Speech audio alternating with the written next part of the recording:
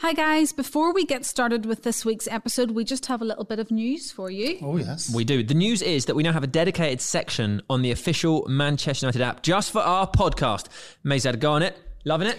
Yes, loving it. We know what you're thinking. Why should I move my favourite podcast app all the way over to a new app?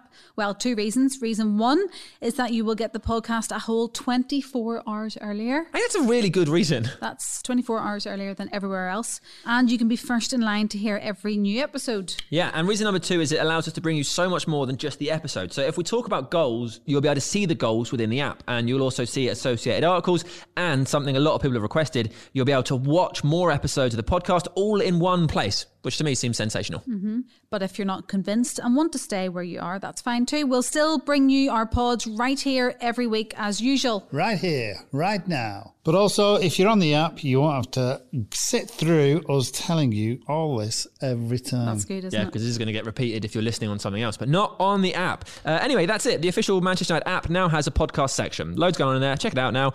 On with this episode. Download the app. Hello and welcome to United Podcast. Right now, Helen, Maisie and myself, and Tasker, of course, and Scott's here working the cameras. We are sat on the gantry, which is where the commentators come for games at Old Trafford. So we have the most spectacular view of the Sir Alex Ferguson stand directly opposite us.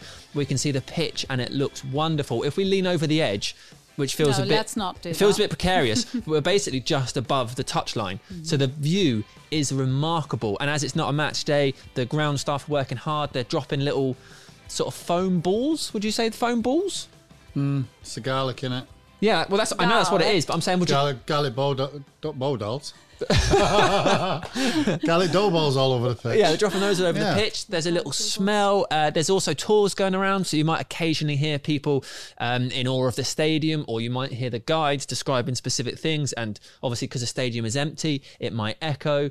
It's a slightly windy day. It's been a little bit rainy, hasn't it? Really setting the scene here, Sam. Well, do you know what? Well, 'cause it's a bit of a novelty because we're not on Zoom. There's not been that many recently that we haven't just been sat at home. So it's so fun to be in a place. And also, this is a really special place, isn't it? We come into the stadium, we come through the stand as per normal, and then you go through this like secret little door up this incredibly rickety ladder, it's not stairs, and then you walk essentially on the roof of Old Trafford through some sort of corrugated sheeting, and it's like you can feel the history as you're up here. And then you come up to this place and this spectacular view. And I'm so jealous of the commentators. They get to come here so often. That's my view of it. And of course, we're here today for someone we all know very well. Helen, Paddy Crerand. What's your favourite story? Oh, it has to be the time he was at Old Trafford, put his hand in his pocket, and there was salmon in his pocket for his dinner that night. What? Raw salmon that he was going to cook for his dinner that night. Okay, cool. God. Amazing. That's probably we had a trip away a few years ago. The old boys, we had a dinner down, a golfing trip it was, down, can't think where it was, down south somewhere. And Steptoe and Paddy came out for a night out with us. And Alex Stepney, just for Alex Stepney, yeah. And I remember Paddy dancing in this bar with his tie around his head. You can picture the scene now. It's just no, I can't. I don't know what way he dances. It was absolutely legendary. Show us. Show us how he dances. and then I think Paddy and Steptoe went home early, maybe around 12ish, 1 o'clock, and then we came in around 2, and Paddy was on a settee in the foyer with a big map over him. That was his blanket. He actually hadn't made the bedroom. He just fell asleep on this couch with a map over him. Do you have one, Sam? I went to his house a few years ago when Harry Gregg died. I went and spoke to a few of his former teammates, people who knew him very well. And I went to Paddy's house, and his Christmas tree, it was February, and his Christmas tree was up, and he wasn't sure how to take it down. So instead of he just put a black bag over it. So there was just a binned Christmas tree still stood with the decorations on it in the corner. What a guy. Yeah. I don't think there's anybody associated to this football club that doesn't have a story about Paddy. 100%. He's class. Another thing about Paddy, when we used to go into the green room before the Paddy show or whatever show you'd be doing, there would often be, a little box of chocolates. Jars of chocolate, yeah. After Paddy had gone home, all gone. Fill his pockets with all the little chocolates, wouldn't he? Sam, we're very privileged because we are about to be with 2 European Cup winners. Yeah, we are. Yeah, that Maisie doesn't happen and very Paddy. often, does it?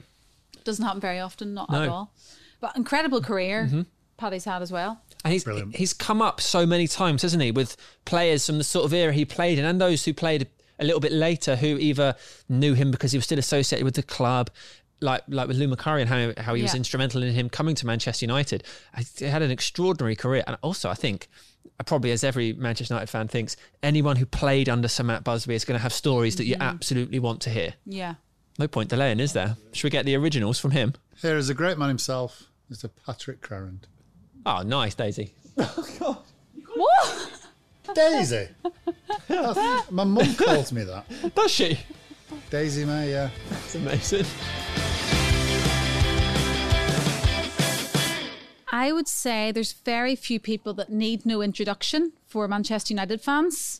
But today we have one here, Paddy Crerand. Welcome to the podcast. How do you know? I've not played for many, many years. But everybody knows you, Paddy. And you know everybody. I'm there because I talk too much, probably. We're absolutely delighted to have you because we've wanted to have you on for so long. But obviously with COVID, it's been very difficult. But we are so happy to have you. And today we are on the gantry. My first time on the gantry, I must say. Sam, is it yours? I have been here once before. Once before. Paddy and Maisie obviously know this well. And Paddy, you know the gantry well. Well, we were coming up here with Steve Bauer when he was working for MUTV many years ago. And we used to do all the games from up here. You get a great view up here. Great but view. the funny thing about it, you can hear what the players are saying on the pitch as well. Yeah, it's Do funny, you hear me, isn't it? David? I can hear you, Paddy. I can always hear you, pal. We all also have to make reference to the fact that there might be some background noise because there is tours currently ongoing at Old Trafford. But yeah, at the gantry, great view of the pitch, and it's just great to have you, Paddy. Have you watched any of our podcasts on MUTV, or I don't suppose you've listened to any podcasts? I do, yeah. I watch You them. listen- I've watch got, them. I've got MUTV, You don't have the technology to listen to podcasts, do you? I do listen to podcasts, Do strange you? enough, yeah. So my nose is so-and-so. But we know that you watch every episode on MUTV. I do, yeah. Loyal, Paddy. Absolutely. How's lockdown been, Paddy? Tough? For everybody, David, it's been Yeah. a nightmare. It's not so bad. I go into the gym with a pal of mine every I know, but I know you do now, but like 12 and months then ago, we couldn't do it, yeah. But it was horrific. tough at home with the missus. She didn't like it. Yeah, that I could imagine. I could imagine that. A couple of years ago, I came to your house in February and you told me a story about her and about you locked her in the conservatory overnight by accident. And you showed me the conservatory and I can see how easily it was done. But maybe you could tell us that story. No, that was just accidental. I can't remember. Well, I would like to think so. It was not deliberate. But United were playing. It was a night match. And she didn't get out until, God knows, it must have been 11 o'clock at night. And you know the funny thing, thank God we had a back door into the garden because she used that as a toilet. Because thank God it was dark, so She'll appreciate you sharing that, I she think. wasn't very happy about it anyway. Did you even not hear her knocking on the door or anything? I wasn't there. He locked it Where and was left. she? You locked her in there and then you I came must to have the been a game game. here at Old Trafford, yeah. And as we know, you probably didn't answer your phone. That's true, yeah. It wasn't a very happy situation in actual fact. Is it ever going to happen to you, Ellen? I hope not. Well, you never know. That could happen accidentally or vice versa. Oh, Paddy, you're one of a kind. Right, so if you've watched our podcast or listened to them, you will know that we have little life stories with people. So we're going to do the same with you. So we'll start where it all began for you in Glasgow. Obviously, you have a big affinity to Ireland. Well, both my parents were Irish, actually. Both my mother and father were from Donegal. And my father, obviously, no work, and so they emigrated to Glasgow. And unfortunately, my father got killed. They came about 1937 or something like that. And my father worked in Clydebank in the shipyards, and it got bombed and he got killed. And there was 3 or 4 of us. So it must have been horrendous for my mother. Because I don't think there was the stuff you could get today. We're better looked after today by the governments than we were in those days. How do you think that shaped you? Because I don't know. Obviously, I was lucky enough to grow up with my dad. Yeah. But not being able to do that, were there other people that were in your life that helped you and were, because I think everybody Father needs figure, male yeah. and female role models. Female role models. My mother had 10 sisters and 2 brothers. Wow. And most of the time, it was my mother's sisters that were there. So my aunt, actually. So we got to know them extremely well. Did you have a father figure in your life from a young age? Not really, to a great degree. My mother eventually got married again in about 10 years later. And I had a stepfather, and he was a lovely man in actual fact. A lovely man he was. He was from the same area as my mother was from, Gidor and Donegal. And who was the person who influenced your love of football then? I think it might have been a fellow called from Belfast, Charles Tully. Patrick Tully was a great, great footballer. And I was going to Celtic Park when I was about 7 or 8, and he was the George Best of Glasgow at that time. He was absolutely fantastic. There we player. go. And That's This Paddy's phone. Paddy in a nutshell. That is the worst I'm not going ringtone to ever, answer. Paddy. I didn't know you even had the phone. But That's you know brilliant. something? If you want to answer it, you could take, if it's important, you take it. No, It won't be important. It won't be able to- No, he's going to say, how do you answer this? How do you answer it's this? Claire Robson. Oh, right, Claire Robson. Oh, she's put the phone down. Brian Robson's daughter. Right, so can you Such put a that? name Can you put your dropper. phone I've on no mute? idea how to put Right, it there's a off. little button on the side that There you seems just. somebody Sam? coming down That's there. fine. It's interfering with the microphone because it's one of those. Yeah, and would you be able to One switch of it those on ones later from without... 1996. Two missed calls. I'm guessing they're both Claire. If it rings again, I'll answer it for you. Yeah, so go on. You were going to Celtic Park. I went there as a kid Yeah. because that was where I was brought up in the Gorbals. It was all Irish and there were all great leanings towards Celtic. So I was going there from I was 6, 7 years of age. But in those days, what they'd done, you didn't have to pay to get in. They'd pick you up and throw you over the turnstile. I was doing that until I was about 14. That's amazing. But you could go to Hampden Park Scottish Internationals. We get out of school, but I went to school very close to Hampden Park.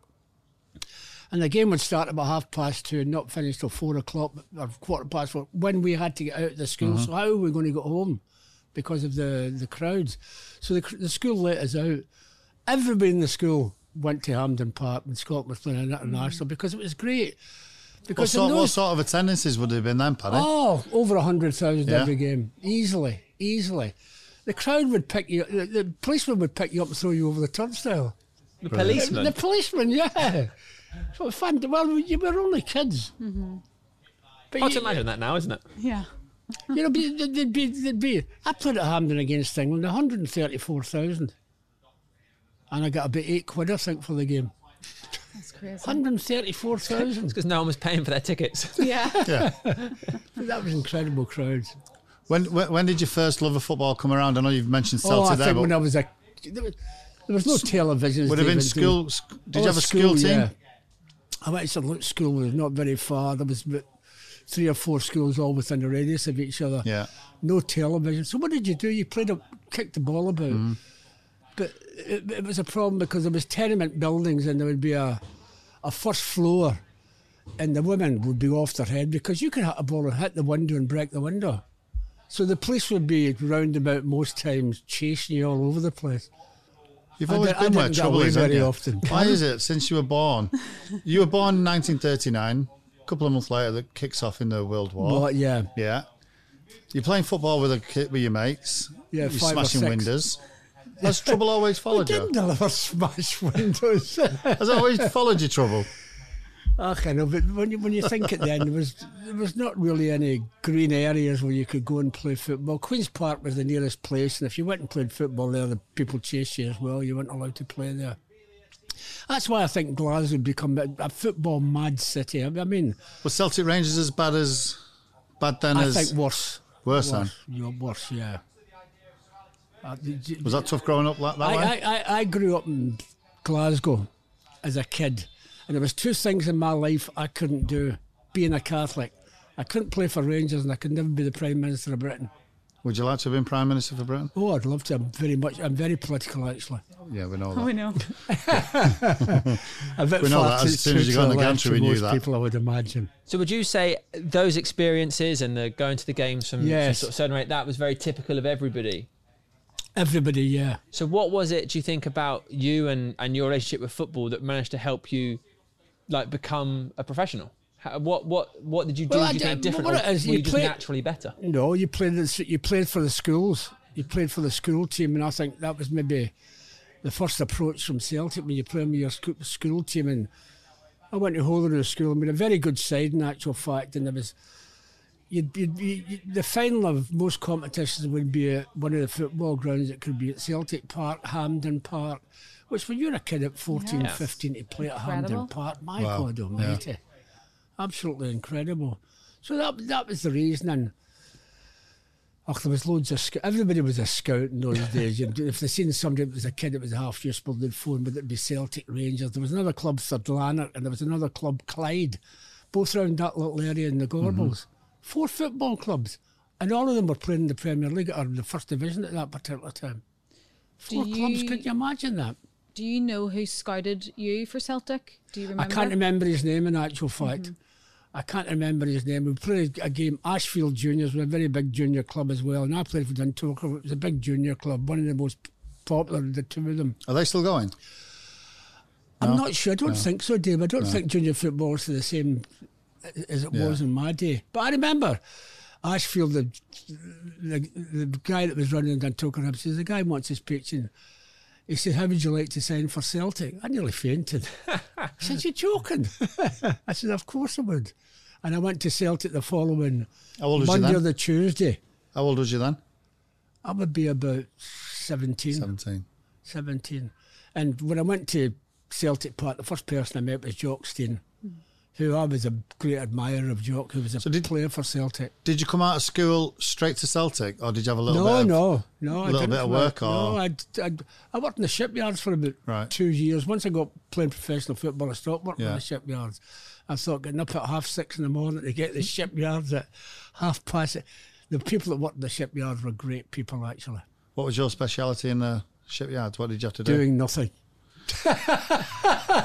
Probably made a career out of it. Doing nothing as often as fun. Do you know, funny enough, do you know who worked in the shipyards? Who worked in the shipyards at the same time as me? Alec Ferguson's brother. I got to know him exceptionally well in those days. That's before I ever got to know Alex. Who was that, Martin? Martin, yeah. Martin was a lovely lad. Martin was a good footballer as well, but Martin didn't have the nastiness. He'd have been a terrific player if he'd have been a nasty so-and-so, but he wasn't nasty. And he was a nice person as well. He just totally nice, but he was a good footballer. What do you think were the qualities that set you apart? If you say like he was a great footballer but didn't maybe have the right attitude needed, what were the attributes that you offered that people were like? Well, the area I came from where we played football, you had to win. You had to win. You got a hard time of it from maybe even your parents or whoever it was if you didn't win. That was the thing you were brought up to believe. Seconds nowhere. You know, and I'm very much like that today. You know, when I see United are not top of the league, it makes me angry. Oh well. And you were a midfielder? Yes. And were you always a midfielder? Or when I was at school, I was a centre forward, believe it or not. Okay. I was a centre forward at school, but I wasn't the quickest even then, so I got moved back to the middle of the park. Yeah, I read a quote from you, I think from your playing days, where you were talking to journalists, and they said something about you being aggressive or maybe your tackles were over the top or something, and you said a midfielder has to either be quick or aggressive, and you've seen my legs. In football in those days, and I don't know if the same thing comes into today, it should come into today. Matt Busby used to always say to midfield players and defenders, when the last thing he would say before he went out of the pitch, the player you're playing against, let them know you're there. Now, what did that mean? Yeah. Smash them. Smash them. Yeah. Matt, who was that, wanted football played it the beautifulest way. Let them know you're there. You made your debut in 58, Queen of the South. How do you know that? I've done my research. That's what we do. Funny enough, it's true, David. I played against Queen of the South at Celtic Park. Can you remember it? I know we won 3-1. I can't remember a great deal about it. Can you remember the build-up or anything now? Now, what we used to do in those days, strangely different from it was today, you go straight to Celtic Park an hour from the kick-off. Even if there's over 100,000 there to get in?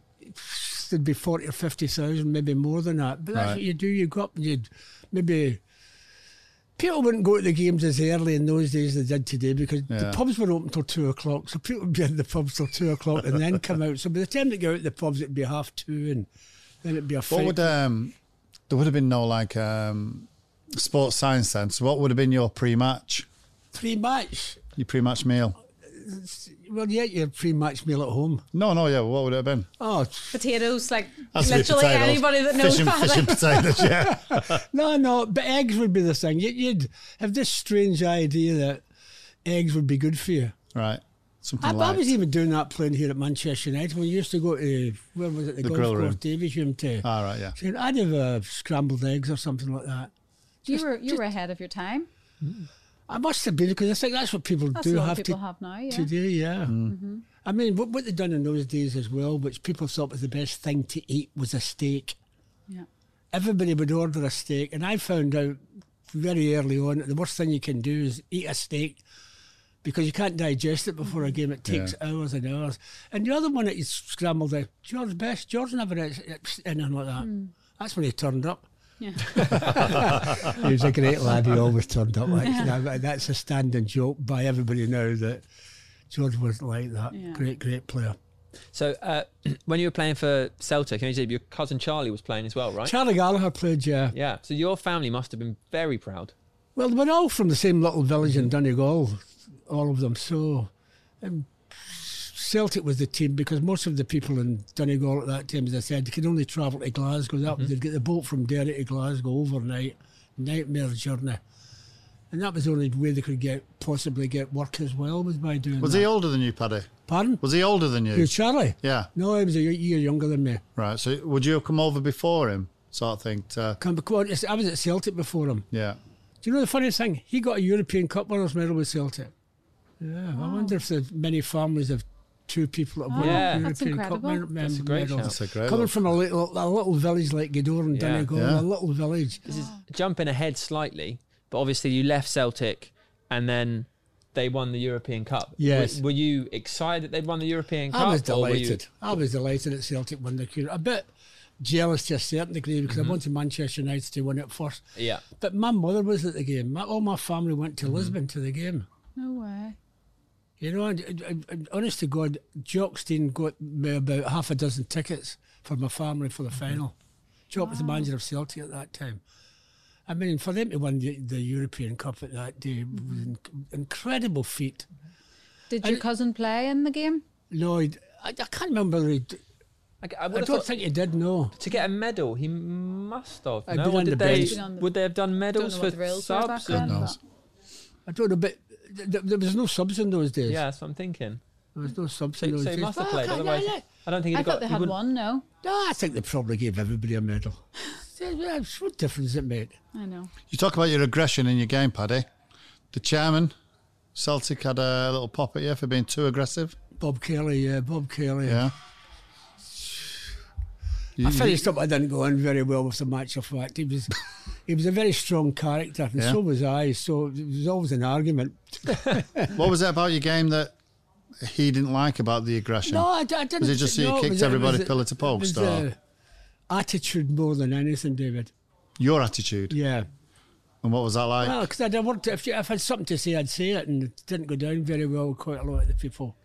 It sounds like when was it New Year's Day and you were playing Rangers? Yeah. Did you end up in a fight with someone in the dressing room at half time? Is that right? I had a fight with the assistant manager, not somebody.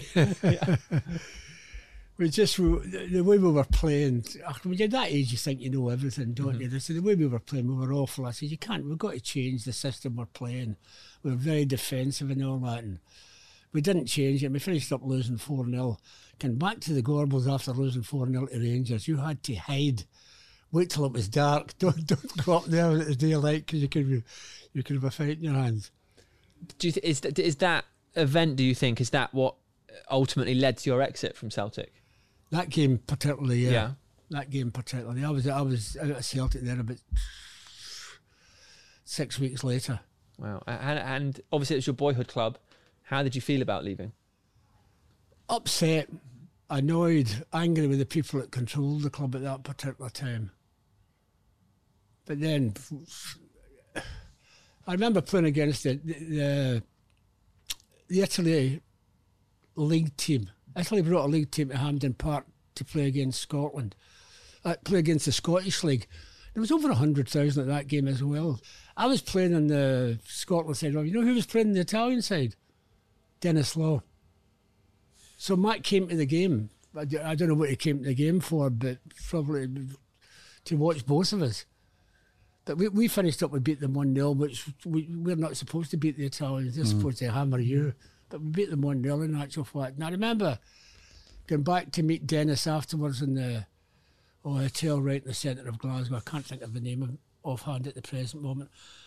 I walked in there, and who's sitting in a chair over there drinking a cup of tea? Matt Busby.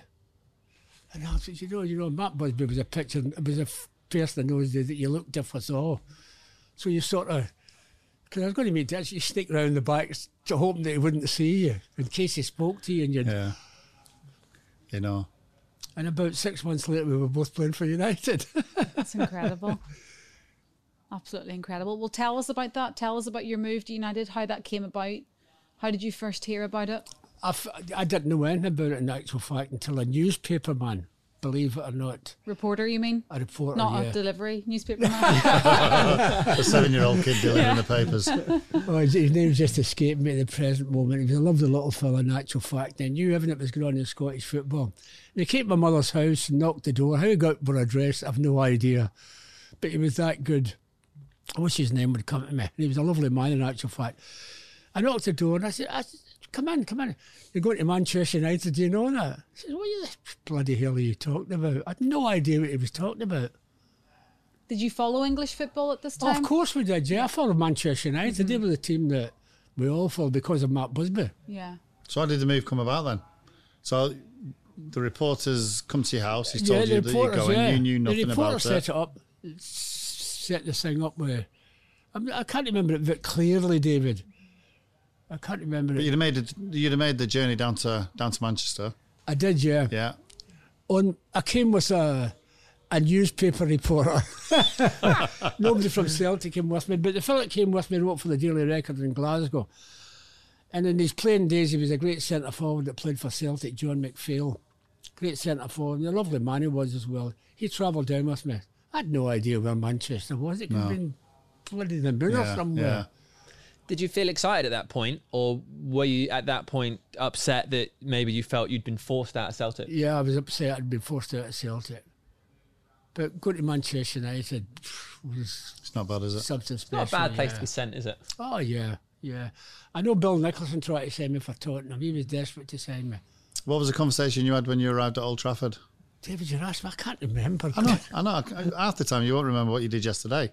That's I correct. want you to try and recollect. I was in awe of Matt Busby in actual Yeah. fact. So you travelled down. I presume the first person to meet you at the club was Sir Matt. Matt came to the station to meet us, yeah. He came to the station to meet you. Yeah. What I was never the opened situation? my mouth. I was too in awe of the man. I mean, in those days, players didn't have agents or anything like yeah. that in those Yeah. days. So you didn't know anything. Do you remember what your first paycheck was? I do, 45 quid a week. And what was that? An 22 quid a week I was on at Celtic. Celtic. That'll do, So it was a wouldn't it? big difference. Yeah, but when you looked at the ordinary working man in the street was on about 20 quid a week. I mean, if you got half the wages, if the working man got half the wages today that a professional footballer getting, he'd be on about 70 or 80 grand a week, wouldn't he? Which he should be on anyway, I think, the working man. How did the conversation go with Sir Matt then? Did he have plans for you? What was his? What? I know you say you can't remember and all that, but No, but he spoke about where he wanted me to play and all that sort of thing. yeah. But I was in total awe of the man. I just kept looking at him. In that year, and come out that year because he was such a public figure in those days, Matt Busby, not just as manager of Manchester United, not just the United fans, but to the whole of Britain.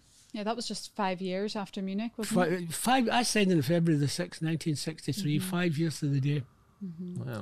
5 years to the day. Was it something that when you were, especially because things at those anniversaries were so recent, did you feel it was something people spoke about, or that you felt you could talk about, or you could ask questions about, or was it more like because people like obviously Bobby Charlton is at the club who were there, you just don't say anything? I asked the question and never got an answer from anybody. Really? I think we've heard that Nobody before from a said couple of a people. word. Nobody even mentioned it, Alex ever mentioned Stepney. it.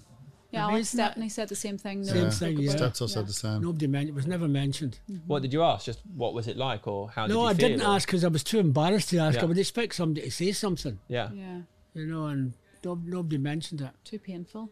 It was painful for I would say 99% of the people in Britain and in Ireland, wherever it was, worldwide at that particular time, because of the use of the team. I mean, I went to Shawfield Stadium, Scotland under 23s were playing England under 23s. I would have been about 16 or something like that at the time. And I went because Duncan Edwards was playing.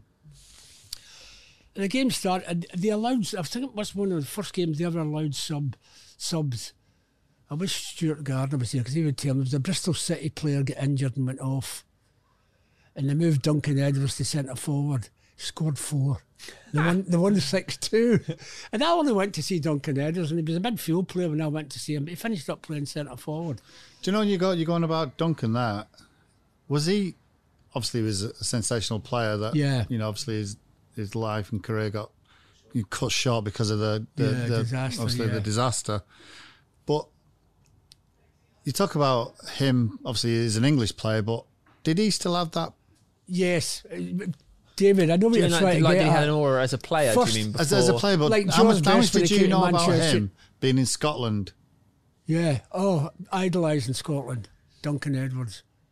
Strange enough. It's strange that, isn't it? Yeah. You can cut this out if it's wrong, but even before, obviously before Munich, didn't he at like 18 come second in the Ballon d'Or? That might be wrong. I'm not so sure. Cut out. But I think like you wouldn't be surprised if he did anyway. Yeah, his star, I guess, had already risen. You wouldn't be surprised if he wasn't number one. When I saw him playing for, they played at Celtic in the game as well when Duncan Edwards played. And you know, going back to those days, you know, I remember you going back to those days when the ball was started off 14 to 16 ounces, and then half an hour later it was 16 pound or something. And he was on the pitch pinging the ball from the left half position at the outside right. And I'm sitting looking there, stunned totally by what I was watching. You say that about obviously the strength in him and the power of him.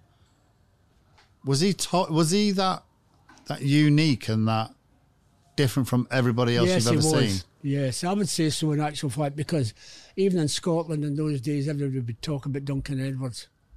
Wow. Strange that. I think he only played in Scotland about 3 times. If he played 3 times. Yeah. But television was just coming into the forefront then, and it was funny enough, most people where I lived in the Gorbals didn't have a television set. No. But there'd be shops there that would have television sets, and they'd leave them on a Saturday if there was football on, and the crowds round the television watching the football was incredible. Brilliant. People couldn't afford a television in those days. I looked up. But the great thing was to watch English football because you knew all about Scottish football. Yeah. He came third in the Ballon d'Or in 1957. Second. Third. Yeah, he came third. Well, it must have been Di Stefano or somebody. I'll tell you. It's Di Stefano and Puskas. It is Di Stefano and Billy Wright. Billy Wright. Yeah, Billy Wright was second. Billy Wright wasn't in the same class as Duncan Edwards, but Billy Wright then was nearer the end of his career than the beginning of his career. And at that point, Duncan would have been 20. Yeah, he was a great player, Duncan. Yeah, but I mean, I'm looking at Billy Wright. Billy Wright played right half for Wolves and then became centre half and played both positions for England as well. He wasn't a big fella, but he was a good footballer. Another phenomenal player you played with, of course, was George Best, who you had a really good relationship with. Yeah. What was it like playing with him? He was fantastic. He'd drive you mad at times because he wanted to beat everybody. but he was a lovely lad and a great player. Was he here when you first signed? Yes. So he was here, obviously Dennis Law, obviously Sir Bobby Charlton. Who else? No, he was here. You know, quite funny. We got to the cup final in 1963 and the club took everybody as what they do in most cup finals. And George was there. George was only 16. Right. Going to the cup final. We never saw a great deal of him, but the do afterwards and that, you saw all the young kids, and obviously George was one of them. And was he talked about at that age? Not really to a great degree. Well, he was talked about. How could he be a footballer? There's nothing of him. He's skinny as anything. All that sort of stuff. And then when you see them play, my God, it was... He played here one day against Chelsea. And I was great friends with Eddie McCready. Eddie McCready came from very near where my wife lived in Glasgow. And he was a great lad, Eddie. And I saw him here and George destroyed him. I felt so sorry for him, you know. I was playing in the game as well, but George, absolutely. He came in from that side there, the right back position, George, and his right foot, and chipped it over the goal into the far corner of the net. And you just started playing. And Eddie McCready, I felt so sorry for the poor lad, you know that. I just want to ask you, actually, because as time goes on and generations go on, Yeah. people have a debate about, I'm sure you've been asked this question lots of times, but people have a debate whether Messi or Ronaldo are the best players ever. But growing up in Northern Ireland, course. obviously there was only ever one best player in our household who we watched videos of on repeat. For you, do any players ever compare The to best George player Best? I ever saw in my life was Di Stefano, that played for Real Madrid. Not George Best? Unfortunately not. George would have been Really? second. There we go. But there were different types of players Yeah. in actual fact. Di Stefano, you could play the ball up, you could dribble. He's such a great brain, David. It's a pity that they don't show film. He played for they won the European Cup 5 years in a row while he was there. 5 years in a row. And I saw him play at Hampden Park. They played Eintracht Frankfurt. Eintracht Frankfurt, I'd gone to the game at Ibrox, they played Rangers. They absolutely slaughtered Rangers. I think it was 6-2 or something. And they'd battered Rangers over there, and you're thinking Hampden Park, they've got a great chance, Eintracht Frankfurt. 7-3 it finished. They were absolutely slaughtered them, Real Madrid. They got, Eintracht scored, and they got take the centre forward. Di Stefano took the centre forward, passed it to Puskas. 3 touches later, it was in the back of their net. That was how good they were. They were fantastic. One of the 2 players that had played the ball to each other, and it was in the back of the net. To put a slight pause on the order in which we're following the questions, just because there's so much fun in watching you describing things like just now talking about George Best and pointing to the goal at the Stretford end, because we've got this brilliant view of the pitch. Yeah. When you sit here now and look out at it, having played here so many times, having watched so many games here, what do you think of? Who are the players that come to mind? What are the memories you have when you just look out at the pitch? Oh, there was so many great players here. I mean, I looked at the team I played, and you had Dennis and George and Bobby. And you could never underestimate Nobby Stells, what a great player he was. And you've got a fella playing double centre half, and he's 5'6". 5'6", but ferocious. You wouldn't want to play against him, David. You certainly would not want to play against him. But you could get away with things then you wouldn't get away today. But he was a great reader of the game as well. And how good he was. He won a World Cup medal as well with England, didn't he? Yeah. And playing in the middle of the park for England, not playing in the defensive player as he did here. Because obviously where we are, we can see his banner. Is what? You see where the Tony, there's the banner there that says Tony Dunn. And then God, the one next to it. Better eyes than me. I can't see that. Well, just opposite where we're sat is a banner that says Nobby, Manchester born and red, and there's obviously pictures of it. So you see the one? I see the man. Yeah, I see it. Yeah. How does it make you feel to know that players like that are still recognised and still talked about and still revered? That's something that's been at this club since long before even I came to the club, in actual fact. And you look at the lads at Munich, how they're remembered. And Johnny Carey was a great player here when they won the Cup in 48. There was lots of great players played here at Manchester United. None of them were forgotten, but I think when you get to my age, you remember them more. But a lot of people your age might not remember them. That's why we like talking to people I like could forget you. You wouldn't even have a clue. Your mum would have been you, or no, your mum wouldn't have been born probably. 1957, I think she was born. Was she 57? Yeah. Ah. Oh, my dad used to come to games when you were playing. He tells me all the time. Did he? Yeah. Did he? Oh, they're a great support in Belfast. The great thing about Belfast, both sides of the dividing line, great support for Manchester United now. I keep in touch with loads of people from Belfast. Yeah, I know now. you do, because we did that show a few years ago in Donegal. Do you remember? Paddy, also, I just want to ask you what it was like in day-to-day training sessions here with players of that calibre. What was it like? Great fun. Aggressive? Oh, when you played, you'd play maybe 11 aside here on a Friday. Very aggressive. So you played on a Friday here before the match on a Saturday? The team that was playing on a Saturday, that 11 would play against the reserve team. And I thought it was crazy because the reserve team would be kicking lumps out of you. Yeah. I'm wanting to get in the team. But you'd only play for about maybe half an hour or something like that. But they'd done that every Friday. What was a typical training session like for you guys back then? Oh, running. Mostly running for the fitness factor, and then you get the balls later on, but mostly all running. You wouldn't have done that, David, did you? Was the ball well, the pre-season was... skipped that out. Yeah, pre-season was brutal. Just totally running, yeah. Pre-season was brutal. And now they have the art monitors and they know exactly the distances of ran and stuff like that. It was just a case of, right, you run there 20 times, and that was it. You had to do it. Do you know we used to run around Heaton Park? Heaton Park. That's Do you know the right, size of Heaton Park Yeah, as it's a well? pretty big Bloody park. hell. Yeah. We used to run that. We used to do a training session there, and then go back to the training ground and do a little bit more, and then play 5-a-side or 6-a-side. What was your relationship with Samat like? So Matt had a great relationship with everybody. He was a lovely man, but don't go and don't step on the wrong side of him. No. Oh, dear me, strong character. Did you ever, well, I'm sure you will have done, any run-ins with him? One or two, but not very many. No? One or two. Oh, What would they have been over? I'm not sure. I can't remember, Dave, actually. Maybe leaving me out of the team one of the games. Yeah.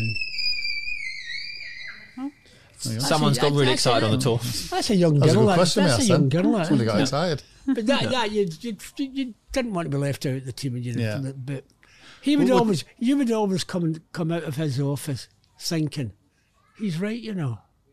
That was the charm he had. Would that be Samat's way of letting you know that you're not playing? He'd get you in the office and Yeah. explain it, or Oh, the minute you get called into the office, you knew you weren't you playing. knew? Yeah.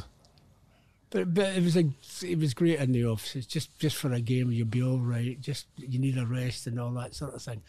I mean, now today the rest players left, right, and centre. And I'm sure the Yeah, players don't want to be rested. They want Such to big play. squads, though, don't they? Sorry. They've such big squads now Oh, that they yeah. have to. Well, in my day, you'd be lucky. There'd be 14, if you were fortunate, 16 players in the squad, but mainly about 14. And you could only play 11. There was no subs in those days. Can you remember your imagine debut those for days? United? Sorry. When subs. Do I know when subs What, first what started? year? We'll Google that. What I'll year? find out. That's what I was going to say. Google what subs. What But it year was subs great came when you in. go back when you could finish up playing a game with 10 men. You no sub, nobody, there was no substitutes allowed. Yeah. Oh, 1965 was the first time the English League football matches permitted substitutes. The first 2 seasons after the law was introduced, each side was permitted one sub during a game. 1965. There you go. Yeah, one sub. I just knew that. Top of my head. And now you can have many 11. 9. Yeah. 9, is it? What you 9 can in the name. Premier League. Can you Yeah, straight? and yeah. Can you remember your debut, Paddy? Who it was against? Blackburn Rovers, I could be wrong. Not on the list. It's not on the list, Paddy. Fancy. Tasker. Go on. Come on. who's his debut against? I think we drew the game anyway. What is he saying, Blackburn? I thought it Paddy was said Blackburn. Blackburn. I like that the assumption is might not be right. I know, but you're talking about God knows how many years Yeah. ago. Well, 50 odd what, years, yeah. 60? 58? 58 years ago, I suppose. Blackpool. Blackpool. Oh, Blackpool. Blackpool it was, yeah. Begins with a B. You Yeah. nearly got Yeah, there. yeah, Where I at? nearly Where got at? there. Here at Old Trafford. I think Stanley Matthews played in that game. The great Stanley Matthews played in the game. I You don't remember know much if many about people it? here would know Stanley Matthews was one of the greatest players ever. Stanley Matthews played till he was nearly 60. What? Yeah. He came. Yeah. We played Stoke City here in the middle 60s, something like that. Stanley Matthews played. He was as fit as a fiddle, always looked after himself.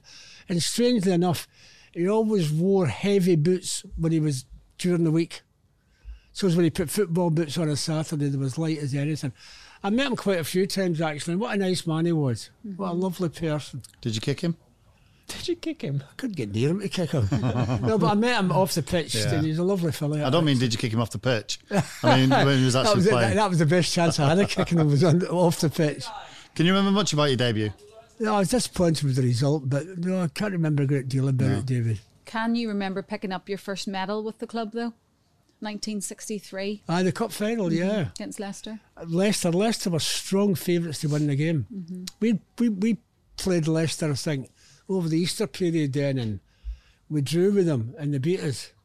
They were strong favourites. And funny enough, there was a lad lived just up the road from me in Glasgow, was playing right half for Leicester, and I was playing right half for Manchester United, Frank McClintock. I knew Frank from Glasgow. No way. Crazy, isn't it? I feel like you grew up in this like quite a small little Bubble. community. Yeah, and Everybody was good at football. Yeah, everyone was just great. Well, there were elements because there was nothing else to do. No television or nothing, so everybody played football. That's why everyone was a scout. They knew it was a hotbed of talent. So you won the FA Cup and then you won 2 league titles. Yeah. Was that a special moment winning the league in England? Yes, it was. Yeah, it was the first time Manchester United won the league since the crash, so it was important.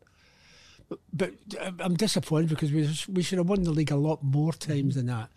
But Liverpool had a great side, and I think it was 4 years in a row. We won it, Liverpool won it, we won it, Liverpool won it. And I suppose, unlike now, the frustrating thing, I guess, would have been if you don't win it, you don't enter the European Cup. No, there was no European Cup for you to enter, which is a sad thing. The funny thing about Liverpool, when we played Liverpool here at Old Trafford, you know, he used to stay with me every Saturday night. When we played Liverpool, not every Saturday, when we played Liverpool, Ian St John and his wife, he was the centre forward of Liverpool. He would come and stay in my house because there was after the game, sorry? After, yes. Yeah. Just double checking. But the funny thing about it, there was nothing in Liverpool. There was no clubs or restaurants or anything like that like there is today in Liverpool. But Manchester was alive then. And Ian would always come over most Saturday nights with his wife. Who did you socialise with in your playing days? Dennis Law. Dennis mostly. Do you still speak to Dennis Law? I haven't seen Dennis for a while, actually. And the great thing about Dennis was never a football fan. You know, Dennis never watches football, doesn't watch it on television.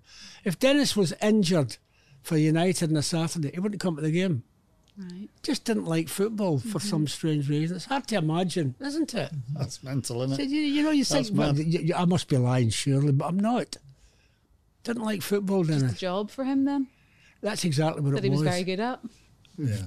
Bloody great at it. Not very good at it. Where would you take him out? Would you take him into there town? was an Italian restaurant, and I can't remember the name, but it's that long ago. We just go to the same Italian restaurant every Saturday night, in actual fact. It was absolutely fantastic. But there wasn't many restaurants in Manchester in those days anyway. Nightclub? Disco? Dancing? There was a nightclub later on, the one that George got involved with Malcolm Wagner, who was a great friend of George's. The amazing thing, Malcolm was George's best pal. Didn't like football. Never came to a game. And George was his best pal. Never ever at a game at Manchester United. And funny enough, I saw him today at a friend's place today. No way, how I funny. haven't seen him for a while. So, 67, you win the league again. Yeah. And then 68, you're in the European Cup. It's 10 years since Munich. I'm assuming that's not something anybody spoke about or mentioned. Oh, we knew about it. We knew about 10 years in Munich, yeah. How was the European Cup campaign? Did it feel more like we need to win because it was 10 years, or everyone just wanted to win it anyway, obviously? If you're a professional footballer, they will tell you, you want to win the best trophies, and the European Cup is the best trophy.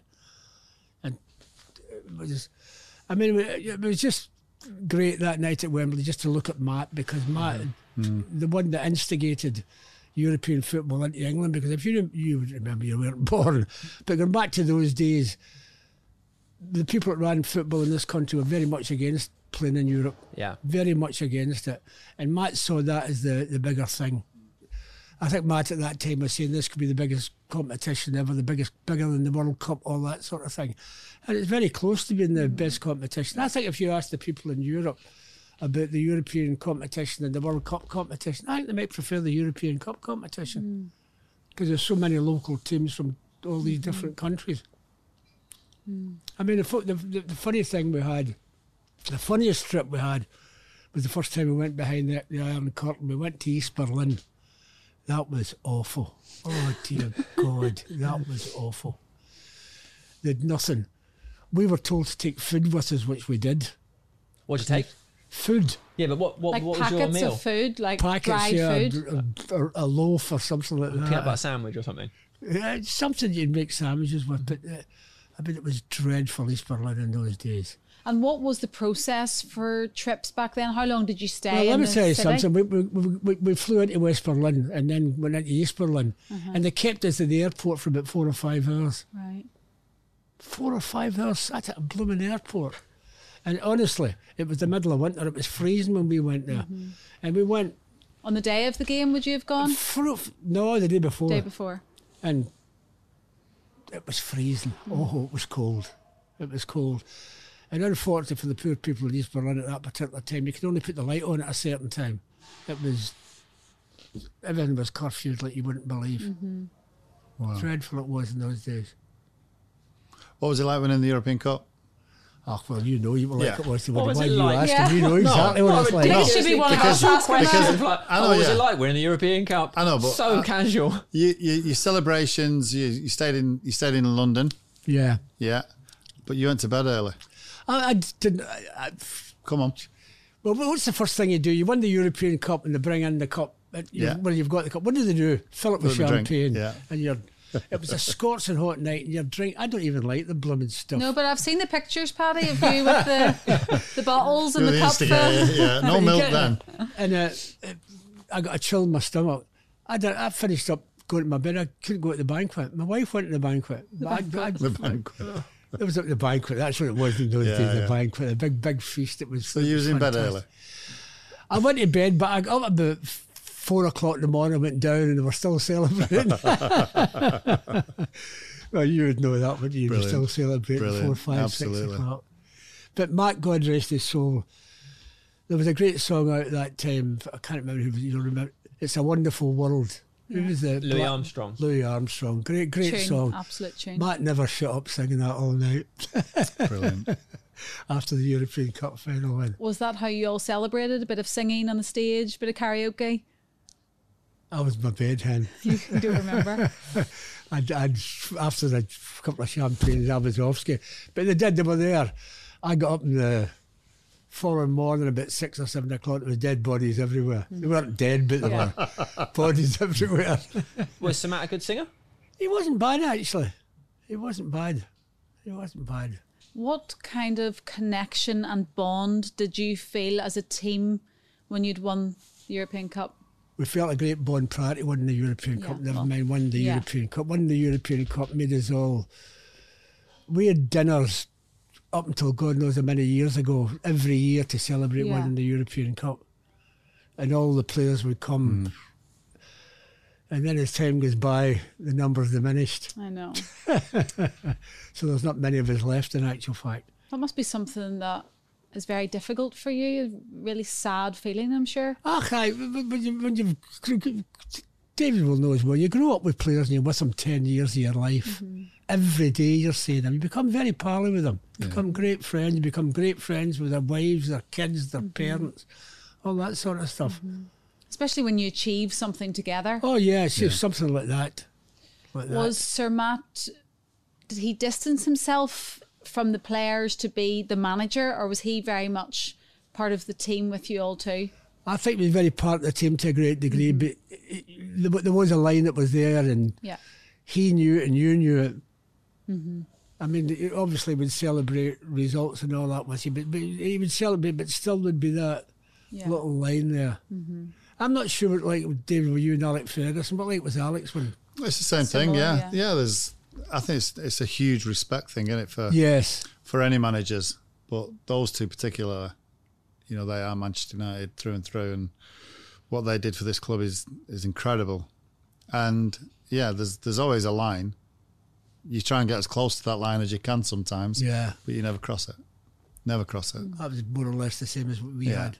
Of course, you won the competition, Paddy, but in the run-up to the final, did you feel as a team, you talked about the bond, did you feel like we could do this? Yes, especially with the game being at Wembley. With the game being at Wembley, you knew, I know it's... I mean, the great thing about Wembley, none of us had played very often. I think I'd played twice or 3 times there, and maybe some of the players hadn't played there, but you knew you were going to have the majority support there anyway for a start, regardless. But what part of the competition did you all really believe that you could win it? That's a good question, that in actual fact, because you set off not thinking you can win it because of the great sides that are in Europe at that particular time. And Benfica had won it a few times prior to us playing them in the final. And it wasn't a case of now you can lose a game in the group No, stages yeah. or anything like that. Oh, you just lost the straight game there, you knockout. were out. Yeah. You were out, there was no... Well, I mean, you weren't out, you'd home and away at that particular time.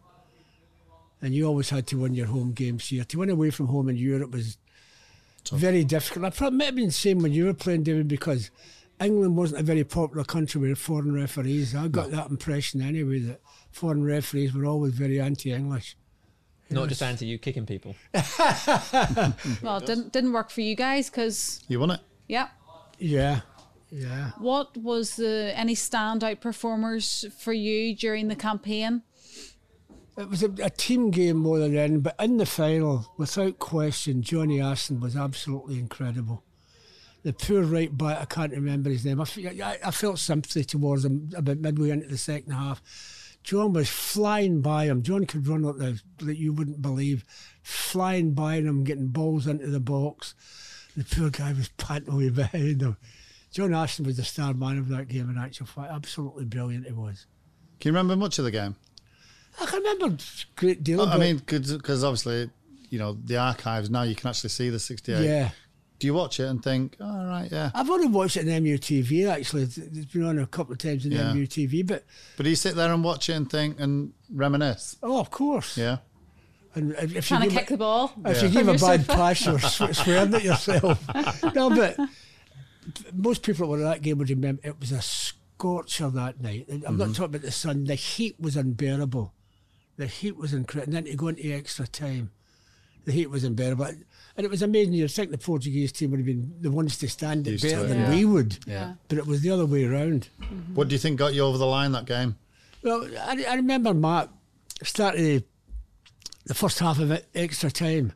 Be careful, don't do anything silly, don't give the ball away, be careful, be careful, be careful. We scored 3 times in about 6 minutes. He's telling us to be careful. It was just one of those things. The poor Benfica team just couldn't put up with the pressure of the extra time. Yeah. They were a great side as well. And don't forget, they'd won it 2 or 3 times. In 69, Samat retired. Yeah, that was a... What was that like? Was that a huge blow to the team? It was a huge after blow to everybody in it. 68. And we wondered why. Just won the European Cup, the most famous trophy. Can you remember the time? How did you find out? I think it was the press, through the press, that we found out. That same little guy from before. No, not the same. Popped up at your house again. So it wasn't a case of meeting at the cliff or meeting at the ground and Samat told you all? If he probably must have. Well, he would have been at the cliff and probably did speak to us, but I can't remember doing very much of it. It's that long ago, but that was a blow. It was a shock more than a blow.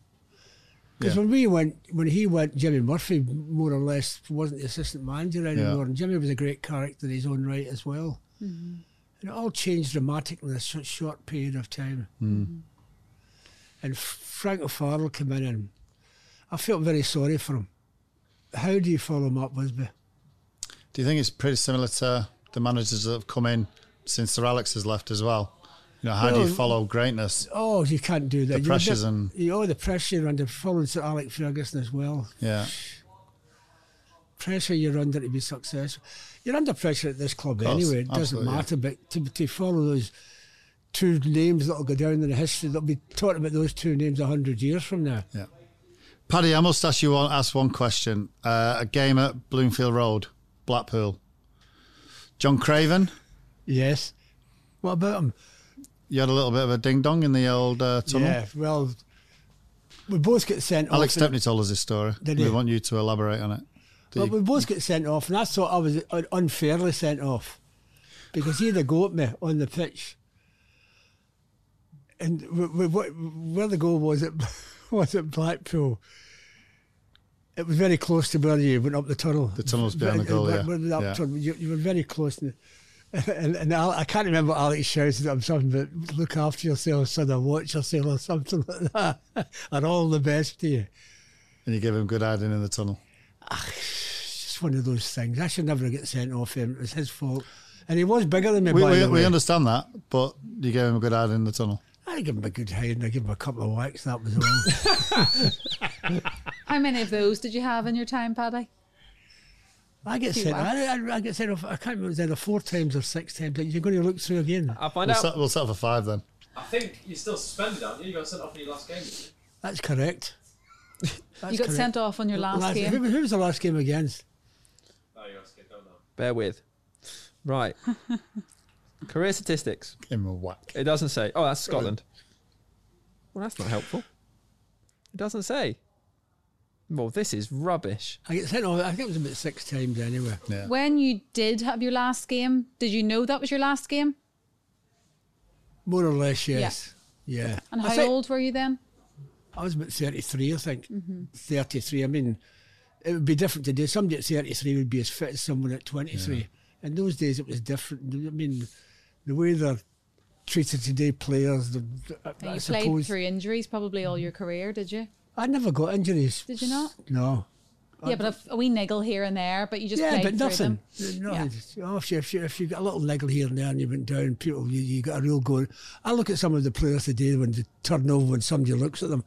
I feel embarrassed for them. I said, you've got to go out and meet people. Why do you do that? Yeah. You don't. You do something to that today. Something they're falling as if they've been shot. For those listening, Paddy poked me in the arm.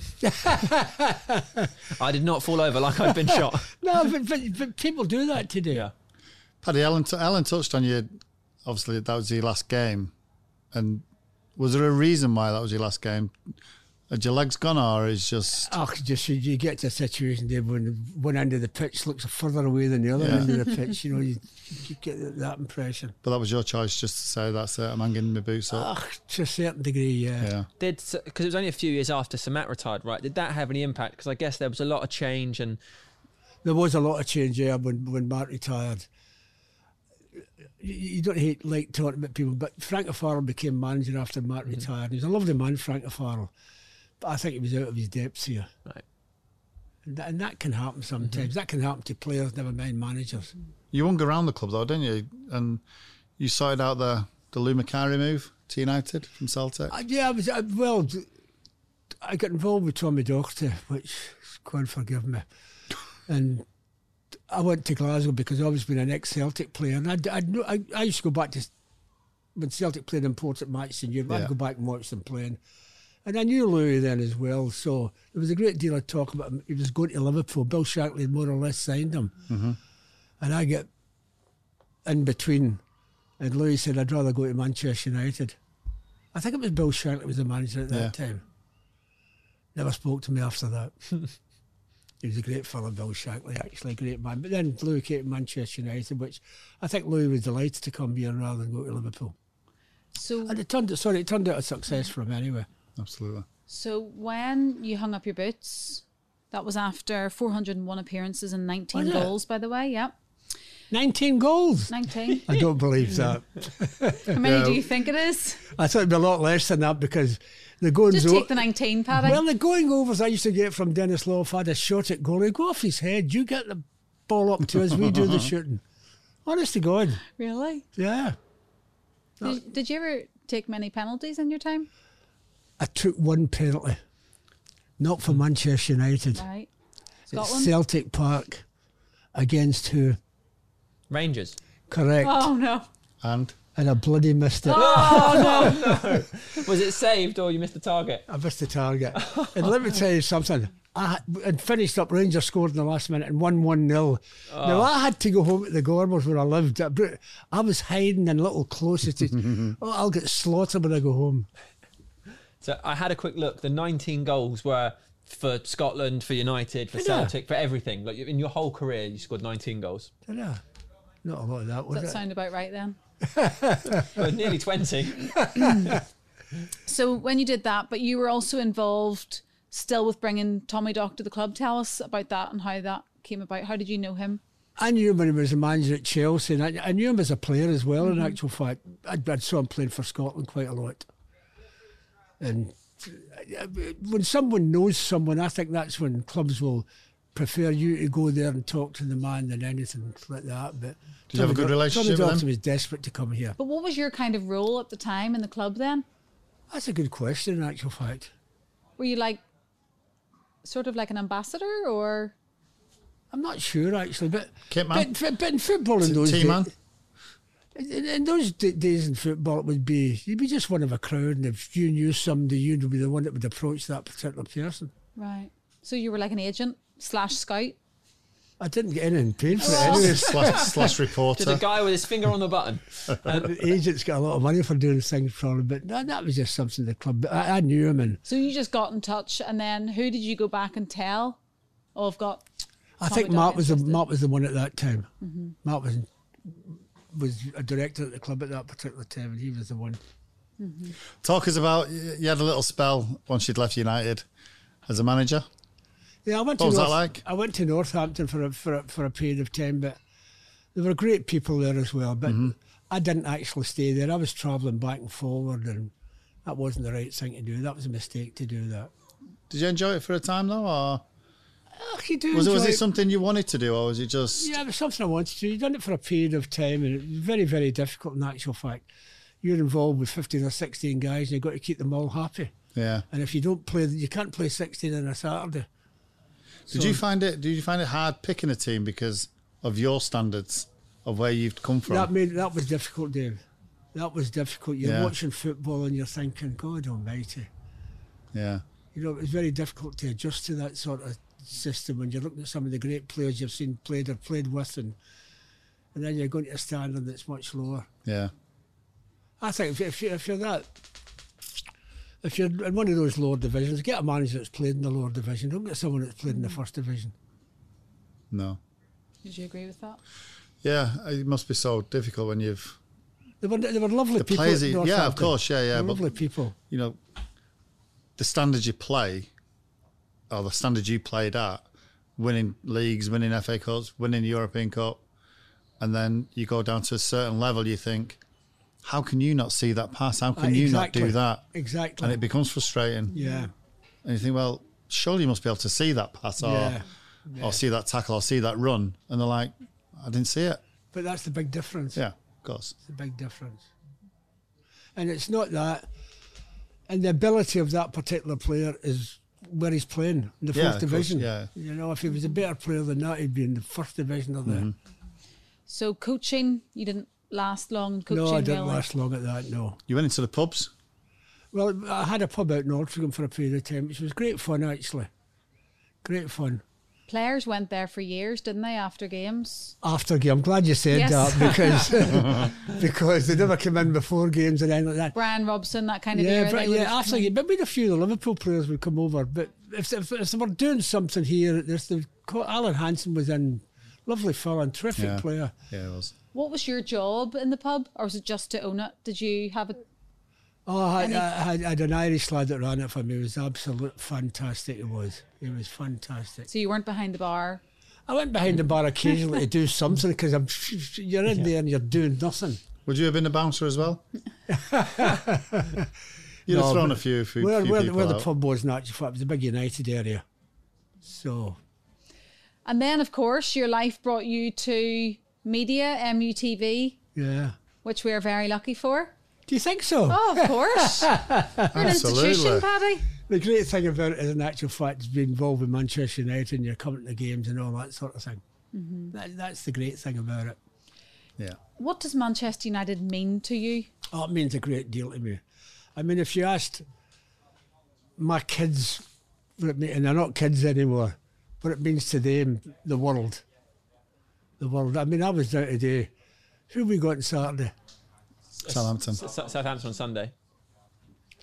What was the last thing my son says? Don't forget the tickets for Southampton, Dad. So I had to go and pick up 4 tickets for Southampton today. That's what Claire was ringing about. Oh, was that what Claire Robinson was ringing about? Have you got your tickets? Yeah, I got them, yeah. But I paid for it. I pay for them. I don't get them for now. Who are the players from your time, like being here as a co-commentator and as a pundit and stuff, that you've watched over the last sort of 20 years or so, that you looked at and you thought, yeah, I'd like to have played with them? I'd like to have played with them all, in actual fact. That made me a lot younger, wouldn't it? But I'd love to have played with Ryan Giggs. David May, of course. Oh, thanks, Paddy. I'm a great believer. The most important thing a defender should do is frighten the opposition. He did. I think that's so important in football today. You don't see it a lot in the... Did you see a lot in the Premier League today? No, but and going back to your day, you frightened the life out of people. They wouldn't come near you. You could always, yeah. That is, I mean, it's not a dying art because you could just get away with you having a go at the centre forward, then you'd speak to the other centre half and you say, right, you smash him as well. Yeah. And then But possibly your that was part next of the one game, then. Dave, going back Of course to it was, yeah. bad day and going back for long before that. Yeah, let them know you're there. It's so funny to think of you being scary. Yeah, I know. You're like, Huh? you've got such a big heart. You're not scary at all. Yeah, I but know, once you cross that you're white on the line and you're pitch, playing for the club, Yeah. When you're on the pitch, it's different. Jekyll and you'd Hyde. smash anyone. Absolutely. All day. Matt Busby, God rest his soul, let him know you're there. Yeah. Would you like like to play in the modern game? Oh, I'd love to play. Would you? Because I'd love to play. I don't think you'd last long, Paddy. Yeah, but No, you'd be off in about 3 minutes. But You wouldn't even be on the But the tunnel. great thing about football is actually playing the game. That's the best part of football is playing it. So every player, David, you'd love to be still playing, but obviously you can't. I know, but you can't cope with the people falling down. You don't No, like I that. can't cope with that. You can't No, cope with the that- referees. You can put up with referees to a certain degree, but people falling over, that makes me angry. That. No, I know. Get If- it. Paddy, if you- I've said this for quite some time, in actual fact. BBC should highlight that in Match of the Day. Show the player fall, embarrass them. Embarrass them. Yeah, I agree. And you might get rid of it. Paddy, were you a pundit for ITV at the World Cup? 1970, 1974. I've seen footage of Yeah, that. so have I. We've seen footage of that. It's actually in colour as well. Malcolm Allison. Yeah.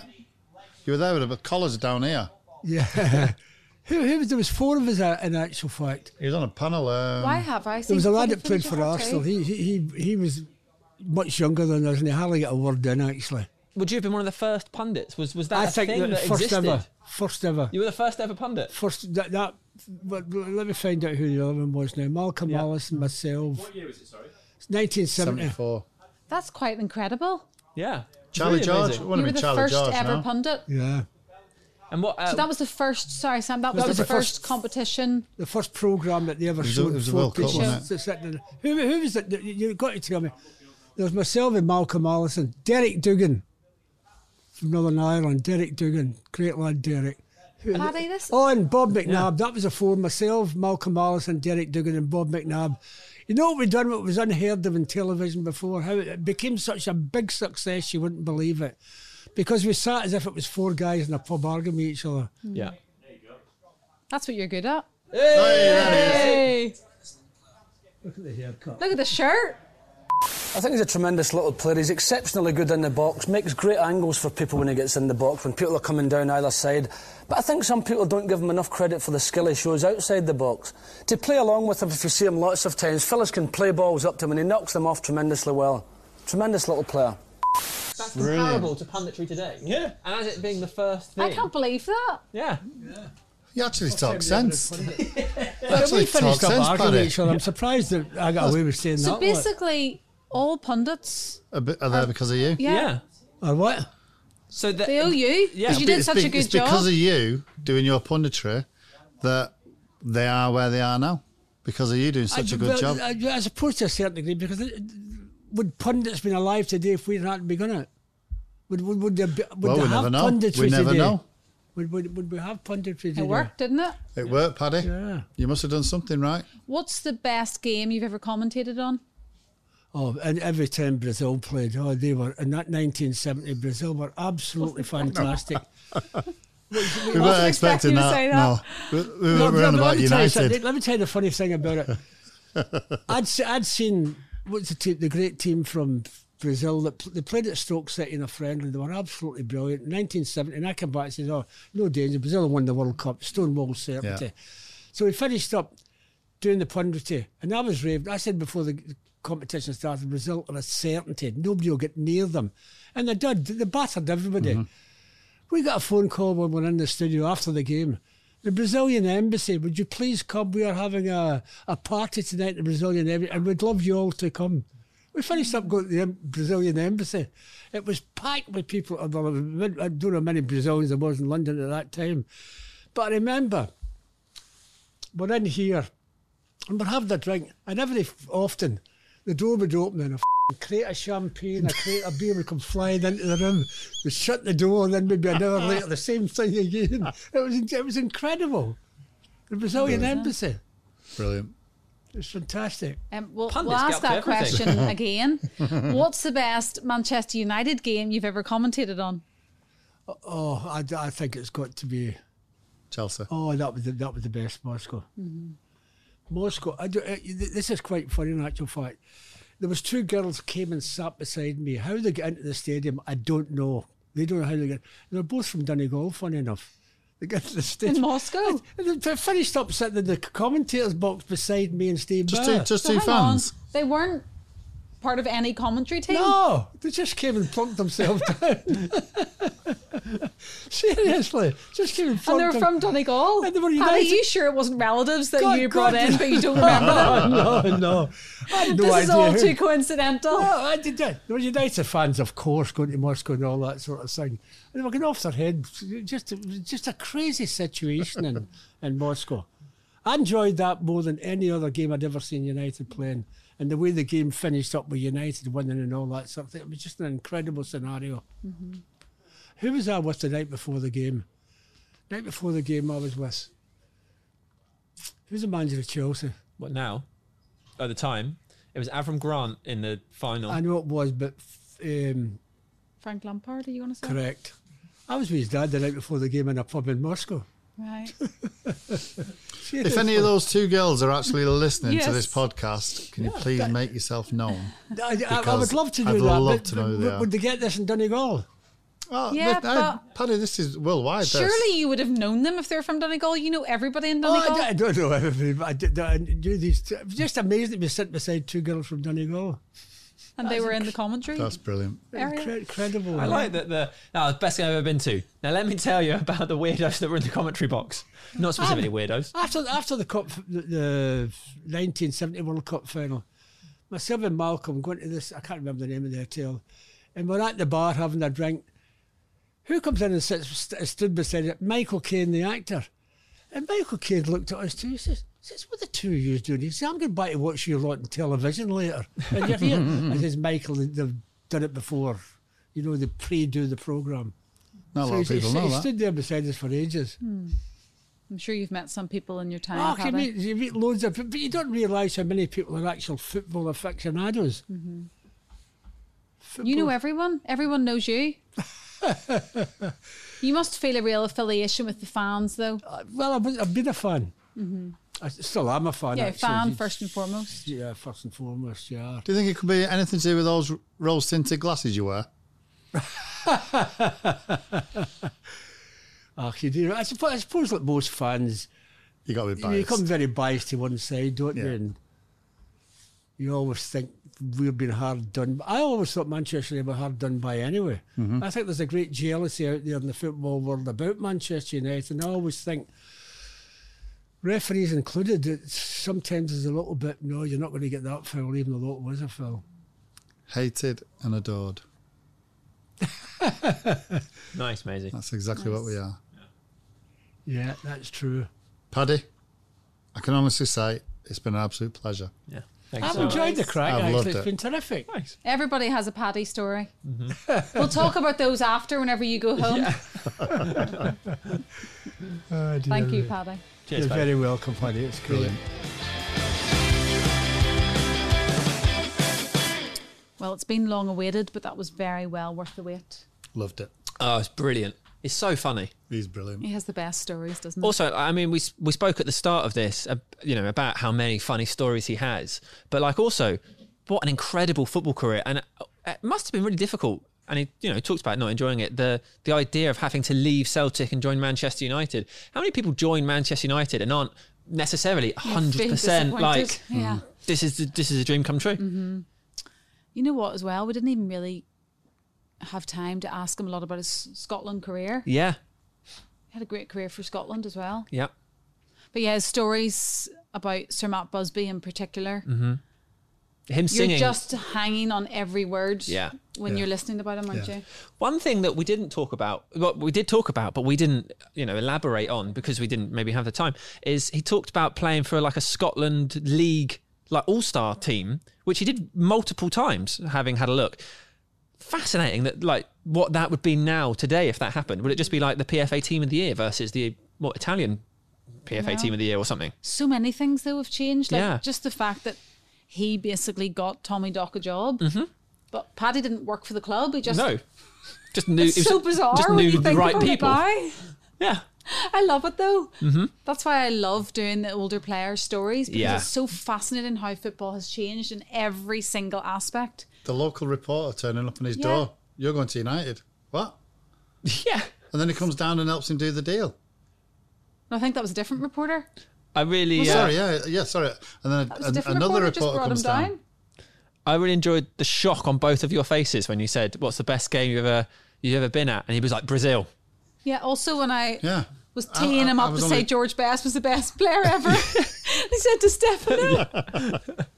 That's Paddy for you. That's Paddy for you to a Honesty T. is the best great, policy. wasn't he? Always He always is. with Paddy. Obviously, you've worked with him on lots of commentary games, Maisie, and you did allude to the fact that he does sometimes wear rose Tinted glasses, absolutely, yeah. But you know what? That's why we love him. Absolutely. Absolutely. He's different class. He United is. can do no wrong in his eyes. No. Do you know what I loved? I mean, we're talking just after the Leeds game here. Watching his face come up the steps in the press box to actually see Paddy, because obviously because of COVID and everything like that, he's had to stay away from the stadium. I know, it's so sad. But to actually walk up and actually see his face again, Yeah, it just feels was, like, was yeah, so nice. we're back. Seeing Paddy's that here. face, Paddy's here. Like he literally is like part of the furniture here. He is. He likes this place. I love that podcast. Shall we do some emails? Yeah, why not? Okay, I'll start. Royston Go says, "Hi guys, listening to the podcast has given me the feel-good therapy as I work from home. I've thoroughly enjoyed listening to the stories, the banter and the personalities of our great players past and present. As you already had a great collection of the treble-winning team players on your podcast, it would only be natural to complete it with the rest of the squad." We agree. He says, "I know you already have lots of people calling for Keane and Beckham. I think Gary Neville, Nicky Butt would make good interviewees, sharing those class of 92 banters. A cheeky suggestion would be having both Gary Neville and David Beckham interviewed together, as they never let us down back in the days as a duo down the right flank. Thanks and all the best." Thank you very much for your email. We will work on those. I've heard Maisie is on to Roy Keane. That's his job. Is that right? Well, amazing. Well, Yeah, volunteered. yeah, as you do. I'm trying. Yeah. Yeah, I spoke to Keane before the Liverpool game last season, and he had a wry little smile on his face, as if to say he would do it. So it's a case of like dotting the I's, crossing the T's, and getting it over the line. Well, that's exciting. There you go. Maisie is the man in the know. Yeah. Oh, hey. He's the podcast agent. I've thanks. got an email from Brian O'Driscoll who says, "Do you know?" What? Well, it might be. I mean, he is Brian O'Driscoll. He might not be the Brian O'Driscoll that No, you're I'm thinking sure of. there is many, but Driscoll Jr. says. Oh, it's Brian That's O'Driscoll his Jr. son then. Well, could be. Google it. Has he Anywho, got a son called Brian? this is what Brian said. "Dear United Well, podcast Brian. crew, the last 8 to 9 months have been the hardest of my life so far. Between the pandemic, losing family and friends, it's been tough. However, times are changing and things are getting better. I still struggled massively during that time period, but every single podcast was an hour or more of escape. Football and Manchester United have been the best ways to get my mind off things, and there's no better way than your podcast. I'm not the type to leave reviews. I just felt like I owed some gratitude. Thank you so much for the hard work you guys put in. Every ounce of it is appreciated. Glory, glory, Man United. Best, Brian." Brian, thank you so much. Oh, that's so lovely. So nice, Bri. I think we all have comforts, don't we, in life? And it's amazing to think that in any small way we're one of yours. Like, I think that's awesome, and we hope you're okay. And thank you for listening. Carrie Buckner, who is in Pennsylvania. Been there, Maisie? Pennsylvania. No, but I would like to go. I have a feeling you've been there. That feeling is wrong. Oh, I thought you told me you'd been there once before. I've never been to Pennsylvania. There we go. Hi guys, just That's a where quick Dracula's from, isn't it? Transylvania. Hey! I knew I'd get one. I knew I'd get one. Stationary. I love it. Just a quick note of appreciation for these wonderful podcasts. The trio has wonderful chemistry and always seem to bring the best out of each guest and one another. I've been making my way through the podcasts, starting at the beginning over the past year. I recently listened to Alan Smith's and Alex Stepney's. I was impressed with both for very different reasons. As a young supporter, it was insightful to hear from Alan Smith himself.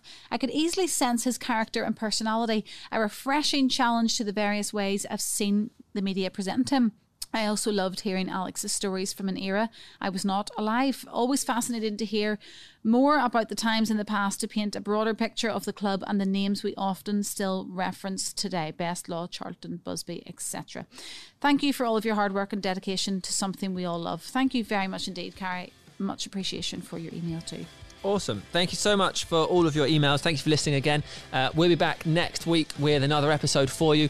You can leave us a review. You can send us a message. Tell us anyone you'd like to hear from or anything else you want to get off your chest. It's unitedpodcast@manunited.co.uk. Like it, obviously. Subscribe. Enjoy yourself, and we'll see you next time. See you later.